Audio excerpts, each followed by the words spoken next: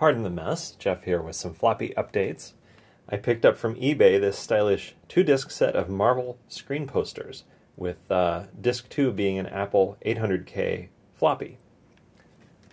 Well, Mort had some trouble reading these, and I discovered that on my Panasonic drive they don't read, but my Sony model MFP520-1 can read them just fine with our firmware and FluxEngine.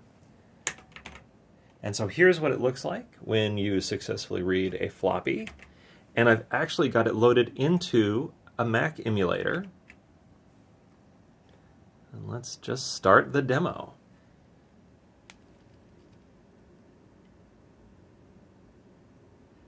Thought it was fun to do a little bit of digital archaeology using Adafruit products and the finest floppies from eBay.